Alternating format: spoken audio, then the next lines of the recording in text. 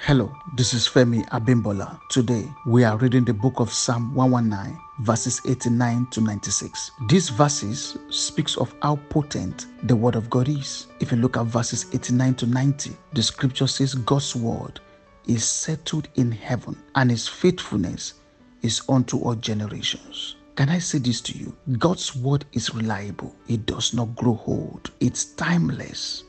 The word of God is ageless. It's never out of fashion and it never dies.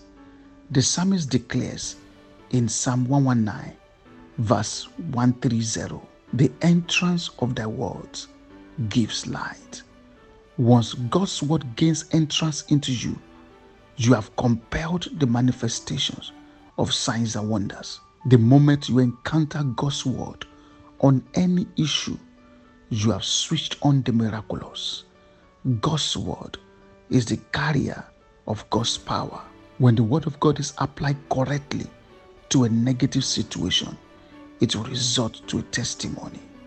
As you continue to dig deep into God's word, his word will come alive to address your situation in Jesus' mighty name. Amen. As you read this Psalm 119 verses 89 to 96 today, my prayer for you is that you will encounter the power in God's word.